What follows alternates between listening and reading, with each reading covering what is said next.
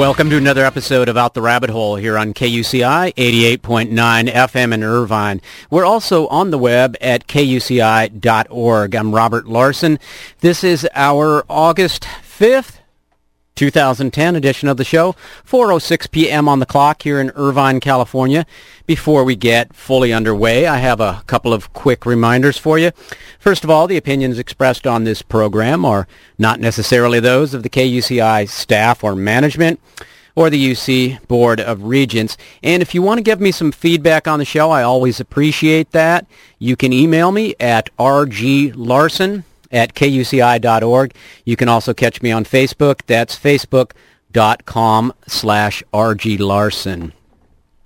4 days from now, we'll mark the 65th anniversary of the atomic bombing of Nagasaki, one of the most horrific single events in human history. It is remarkable how little has been written about the experience on the ground for the victims in the immediacy, the aftermath, and the subsequent decades. Into that void steps a forthcoming book called Nagasaki. Author Susan Southard has done a wonderful job in presenting this story from her research based in large part on rather recent survivor interviews. Susan is our special guest today. Susan, welcome to the show. Thank you so much, Robert. It's great to have you. I've quite enjoyed reading this book. It's been very informative and moving, and gives me a lot to think about, as I hope it will for our readers today, as our listeners today, as we discuss this. And why do you think so little has been written about the experience on the ground of either of the two atomic bombings? I mean, after John Hersey's early book, Hiroshima, there's been almost nothing in all these decades. Well, I think it may be a combination of several factors.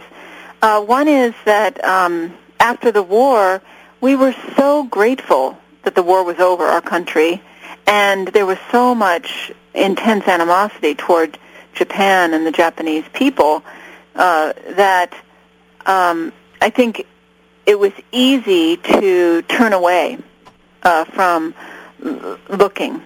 Now, I have heard that there was quite a lot of unrest, and people felt uneasy about the fact that the atomic bombs were used, but all in all, I think as far as written documentation of really what happened beneath the atomic clouds in Hiroshima and Nagasaki, I think it's hard to look at also because it's always difficult, I think, as part of our human nature to look at what the harm we may have caused to others, especially such grim, dire, horrific injuries, death, and radiation as happened in those cities.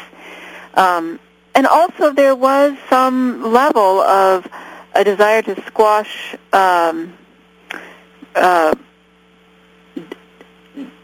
differing opinions about whether we should have used the bombs. That started fairly quickly right after the bombs were used.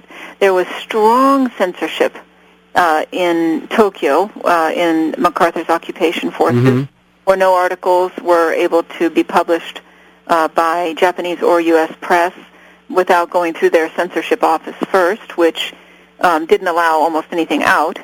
And then even after the occupation ended and that strict press code ended, and during the press code, United States government officials did try fervently to quell any resistance to the choice that our government had made, and indeed changed some of the statistics around how many lives were saved, how many U.S. soldiers' lives were saved by having ended the war in August of 1945 and not having had to have the full ground invasion, land invasion of the home islands of Japan. Yeah, and you hear those sorts of numbers, which you're saying here may not be totally accurate, are still bandied about in debates about this.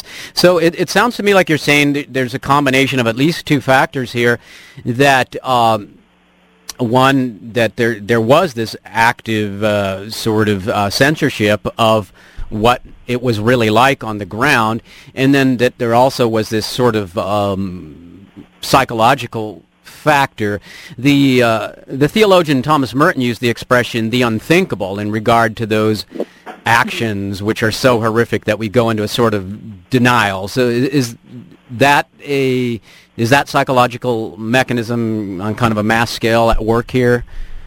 Well, I'm not a psychologist, but I definitely think so. I really do. I mean, I think it's very difficult to really grasp what happened and to grasp our responsibility for that.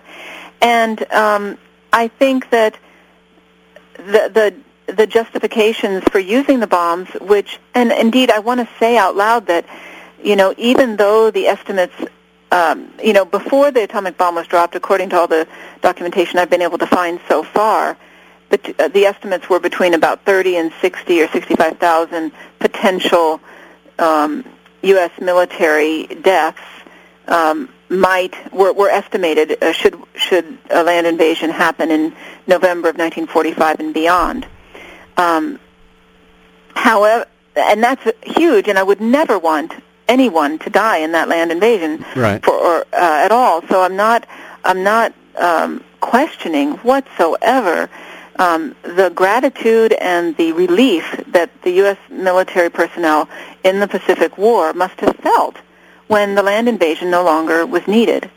However, that figure got continually raised by government officials from that initial 30 to 65,000, which was never announced. That's what I have found in planning documents, to 100,000, then 500,000, then 1 million, then 2 million, even Truman said at one point. So and you're right, that is the number that gets, not 2 million, I think 1 million is kind of the standard understanding of how the atomic bombs saved lives. Mm-hmm. And at the same time, go ahead. No, yeah, I think I want to make that clear that you're not at all in your book trying to make this argument that, this was an easy decision, or we absolutely shouldn't have done this, and that you're just describing what happened and putting out some facts about how the decision may or may not have been made. And I really want to get to the heart of your book, and then that's the interviews with the survivors, and just really touching and powerful. And let's first talk about how this came about, how you came to do these interviews with these numbers that I guess these numbers are actually dwindling of people who were actually there and are still alive today. How did that all come about? Well, first of all, I speak Japanese, and way back in 1986, one of the survivors of Nagasaki was speaking in Washington, D.C., and I went to see him. I read about it. I went to see him speak, and I introduced myself afterwards, and though I don't remember it, I must have given him my business card, because the next day I got a call from someone saying that his name is Mr. Taniguchi Sumiteru, and that Mr. Taniguchi's interpreter was unable to complete the last 2 days of his stay in Washington, and might I be able to help. So I very willingly, and I was lucky to be available, I did that. And so in those 2 days that I spent with him, not only did I interpret for his presentations and his official meetings with officials, but also I spent many, many, many, many hours talking with him, because there was no one else who spoke Japanese. So I kept him company in the downtime during the day and evening, and it was phenomenal. He was so seriously wounded, and maybe I can describe that a little bit later. He was 16 at the time, and I was so moved by his story, by his survival, by his way of framing his experience and trying to find a way to live with some dignity and with expansive perspective, that I went to Nagasaki the following year and met his family and got to see the city. It was my second time there, but the first time there looking as an adult.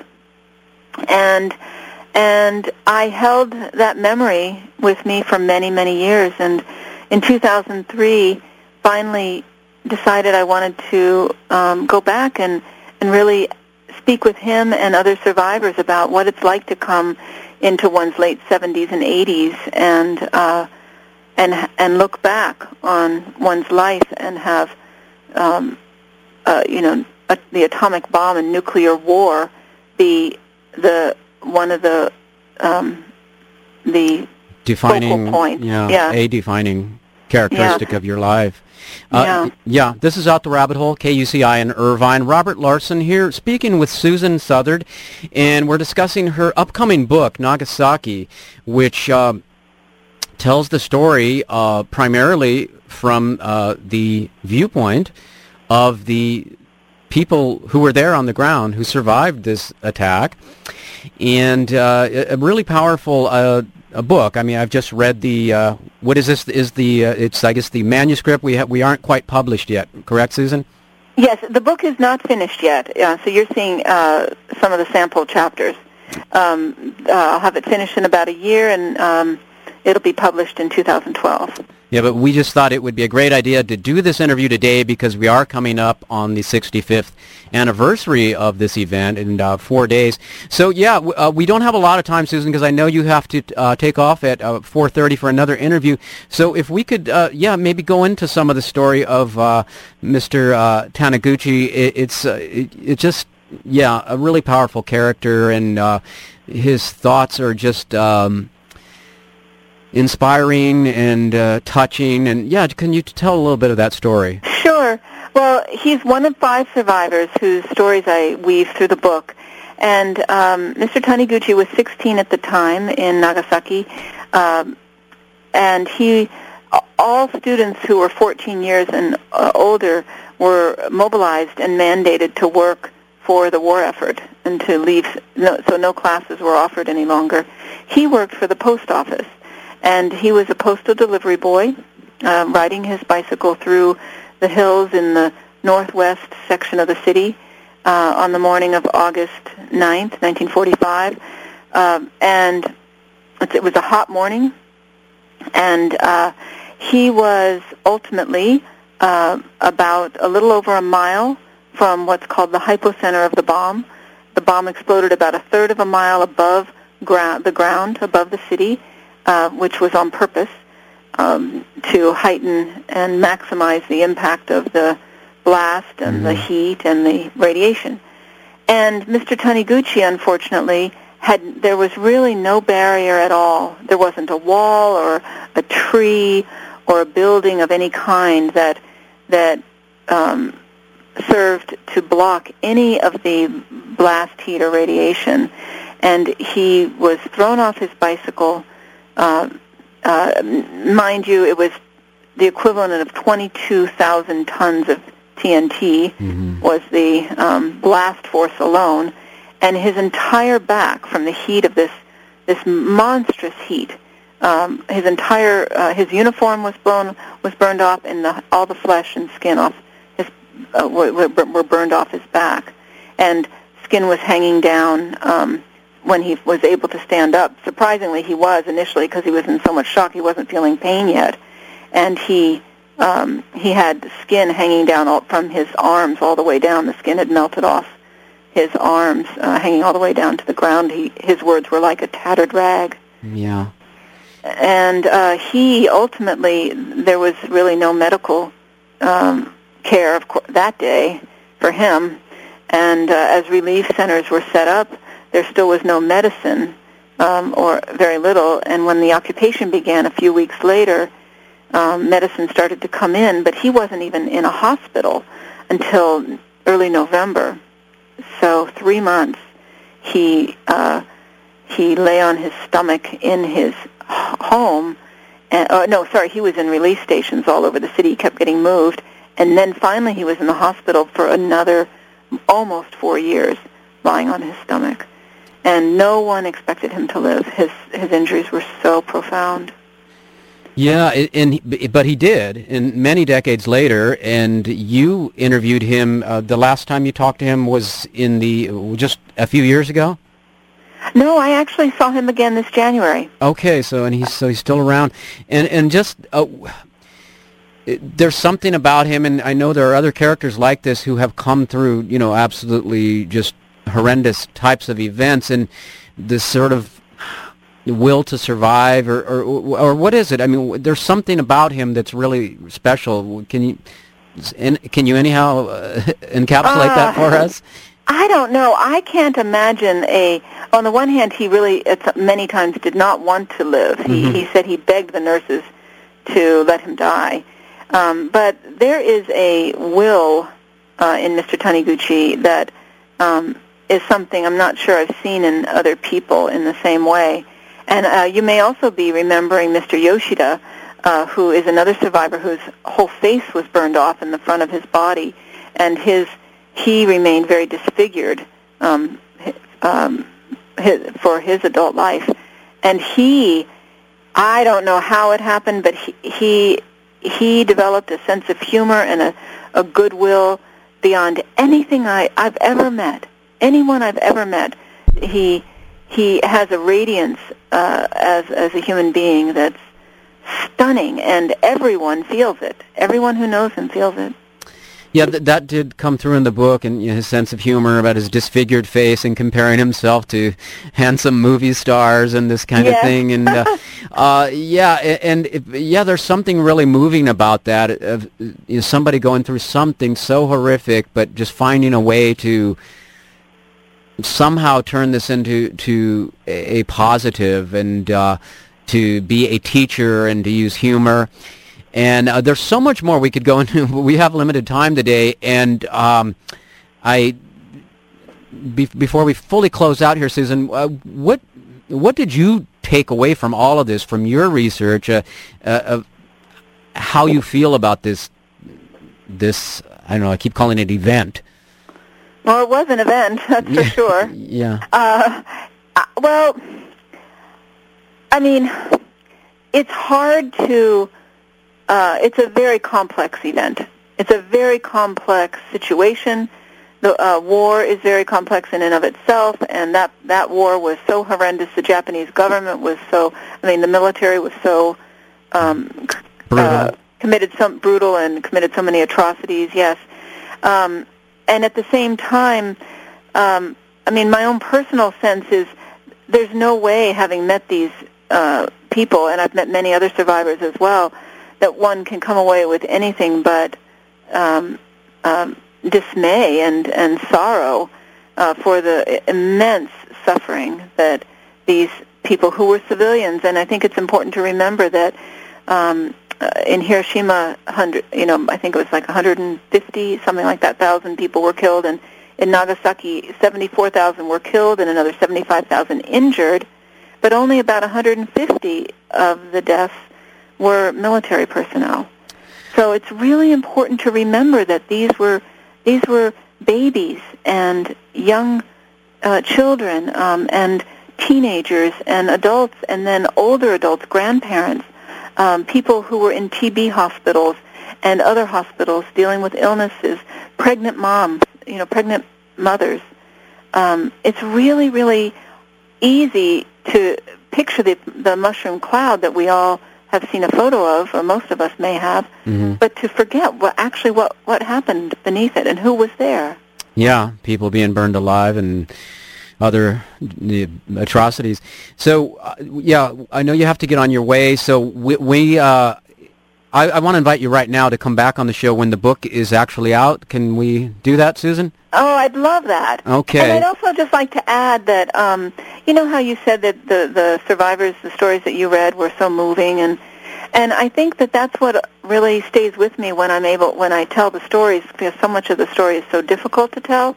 But these are really magnificent and interesting and funny human beings, and it's because of my really pleasure of getting to know them that allows me to stay with and tell the horrifying parts of their story as well. Okay, and so when can we expect the book out? 2 years from now. Okay. It takes about a year to publish a book, so it'll be finished next year, and it'll be out the year after. Okay, well, we'll look forward to having you on the show then. Okay, is that a deal? Well, thank you. I'd really love it. I'd love to talk with you again. Okay, and any contact information or anything you want to give out right now? Yes, I do have a website. It's www.susansouthard.com, and my last name is spelled South, and then A-R-D, S-O-U-T-H-A-R-D. Okay, and thank you so much for spending the time with us today. Best of luck with this. It's a very worthy endeavor, and you have a wonderful rest of the day. Thank you so much. You too, Robert. Take care. Okay, bye, Susan. Okay, bye-bye. All right, yes, Susan Southard, and that upcoming book is Nagasaki. We wanted to talk about it today because in 4 days will be the 65th anniversary of this only happened twice in the history of humanity. Atomic bomb dropped on a human population, and just something that we need to reflect on and need to hear the stories of the people on the ground that suffered through that. So, okay, we will be moving on here on Out the Rabbit Hole. We've got more wonderful talk coming up. Heather McCoy, one of our semi-regular guests, has agreed to come in and talk about some issues of the day. So we'll go to a little music right now and be back with more talk. Robert Larson here, Out the Rabbit Hole.